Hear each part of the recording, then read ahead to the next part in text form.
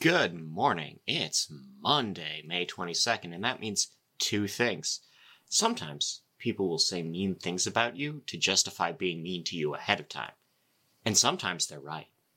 But it's also time for the lighting industry news brief brought to you by Keystone Technologies, and this time we are talking about their XFit area lights with optic swap. These have three lenses in the box. You can unfasten it with a clasp, so no tools. Make it easy to stock, easy to switch between. And you know what else comes in that box? Color temperature controls, power output controls, a photocell, and a mount. Everything in one box that's light made easy from KeystoneDeck.com. That link is in the description. Thank you very much. Into the news, ANSI has issued a standard for roadway and area lighting equipment, specifically side-mounted SSLs. Supply chain has been less volatile over the past 6 months, according to GEP. FedEx pilots have authorized strike action. That doesn't mean they're on strike. It just means they're ready to if the negotiators declare an impasse, which will affect your air freight. That's what I'm saying. The DOE is calling on lab partners for commercialization products. These are new funds for all kinds of projects. They just need research partners to make the tech happen. We have a complete list of who is still selling fluorescent and HID lamps right now from David Scheller. nVent has bought ECM. nVent makes connectors. nVent is an electrical supplier. ECM makes connectors. They used to be owned by a PE firm. Acuity has bought KE2 Therm. That's a connected HVAC company. TPG Lighting has teamed with the Green Energy Initiative for adoption of better tech among consumers. Energy Focus is expected to post earnings soon. We have a forecast of 7 cents a share. Sales are up at 9% at LeGrand. Venture capital is drying up in indoor farming. That's a 91% drop in Q1 compared to last year. Fagerhult has debuted a wooden luminaire with reflectors made out of old TVs.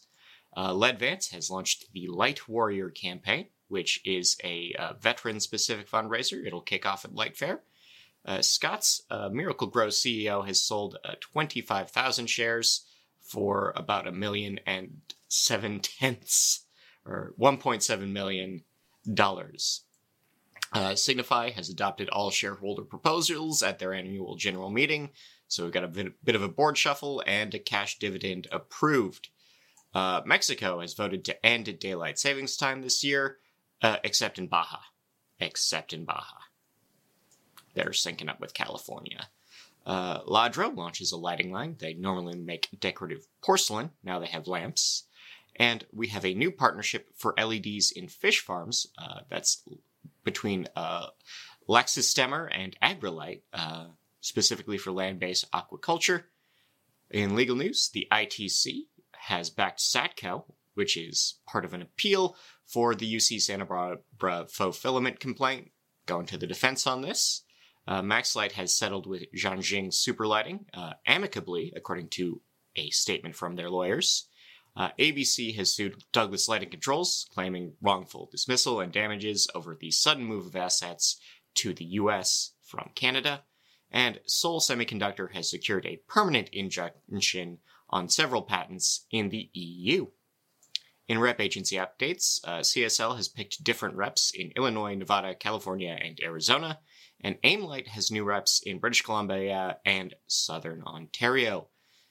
In events and webinars, we have on the 2nd through 6th in October, a IAU symposium on satellite constellations that will take place in the Canary Islands. On June 27th, we have the Global Wi-Fi Conference in the Netherlands. On the 14th of June, we have an economics webinar presented by the NAED. Light Fair, the full schedule is now available for you to peruse. That's all 5 days of sessions. And 2,000 exhibitors have already registered for Light and Building in 2024. See you in Frankfurt, I guess. In sports news, the new lighting system at Wrigley Field is apparently causing, quote, havoc for players and broadcasters.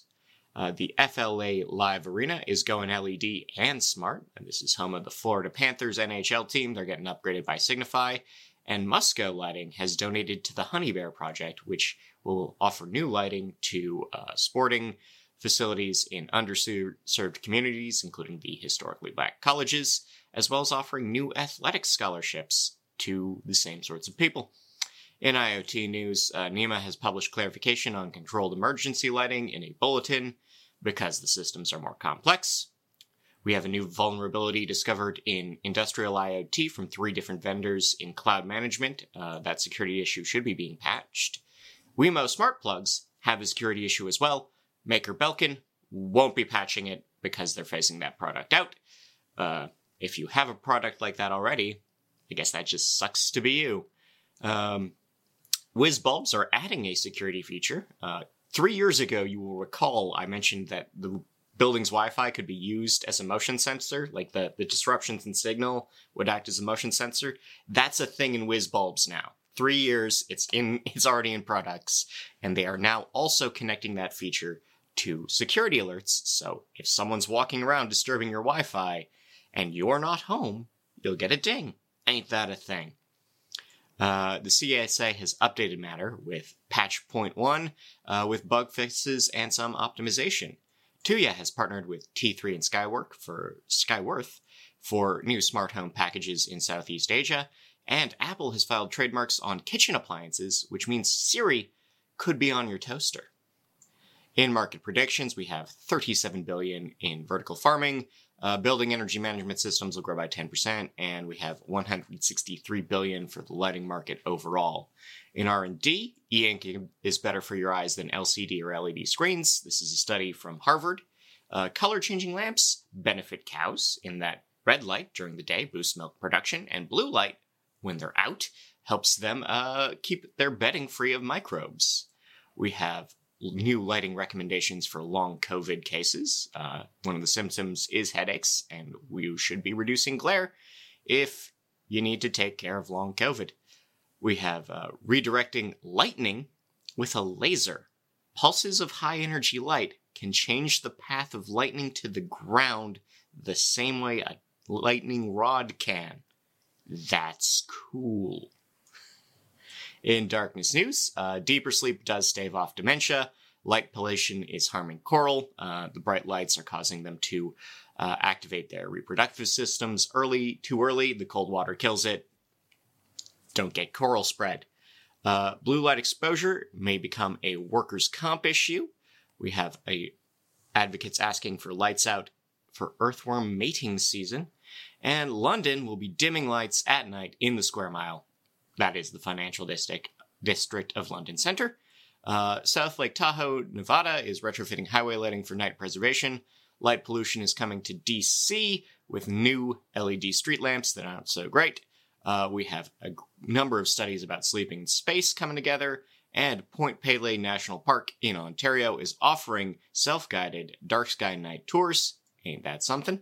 And recommended reading, all this on nailed.org. There won't be a test, but I will look kindly on you if you bring it up in your final. Why aren't Japanese homes smarter? How to use black neon. Scotopic sensitivity syndrome and the end of incandescent lighting. How much better have LEDs really gotten? Smart home tech that was predicted in the television show The Jetsons. Matter doesn't matter. Alan is threatening life. We have what it means to still be excited for Light Fair. Don't copy horticultural lighting schedules across crops. You should, pay attention to your modeling across specific to plant needs. That's why you have controls in the first place. And we have a question of whether it's time to end climate-friendly marketing. In horticultural news, Windsor is studying 5G use in the greenhouse. We have revenues up at Cubic Farm. And Fluence partners with Inexo BV for better access to cannabis research among growers. In local news, Milton, New York has a $10,000 upgrade at a library. New Brunswick is suffering coffer thefts at Little League baseball diamonds. Las Vegas returns historic neon signs to their rightful place. We have new incentives for multifamily homes in Toronto specifically. Palatine, Illinois, lamp shop is closing after 30 years in one spot. Columbus, Ohio is adding more lighting in the Short North neighborhood. Albuquerque, New Mexico is citing lighting changes as a crime deterrent. Montgomery County, Maryland is requiring safety plans from late-night businesses. Safe electrical businesses in Ontario can earn cash awards. UVic is receiving 2.4 million Canadian dollars for exterior upgrades. And Imperial Nebraska has new incentives for efficient lighting. In international news, Uganda and Indonesia are beginning new off-grid lighting projects in remote villages. Africa is working to end mercury lighting on their continent. Scottish Power is accused of lollygagging on streetlight repairs, and Ho Chi Minh City will be cutting street lighting at night to deal with power demand. In People News, Stan Pro has named Gary Pounder as the VP of Market Strategy. Jamie Siminoff will be CEO at Latch. And in Things You Can Make, we have a CO2 laser, an LED wave array, lasers made out of old hard drives, and a supercomputer bulb. Anyway, I've been Scott Walker. Thank you for listening. Enjoy your week. Enjoy your music. Have a good one. It was an endless summer. We chased the sun.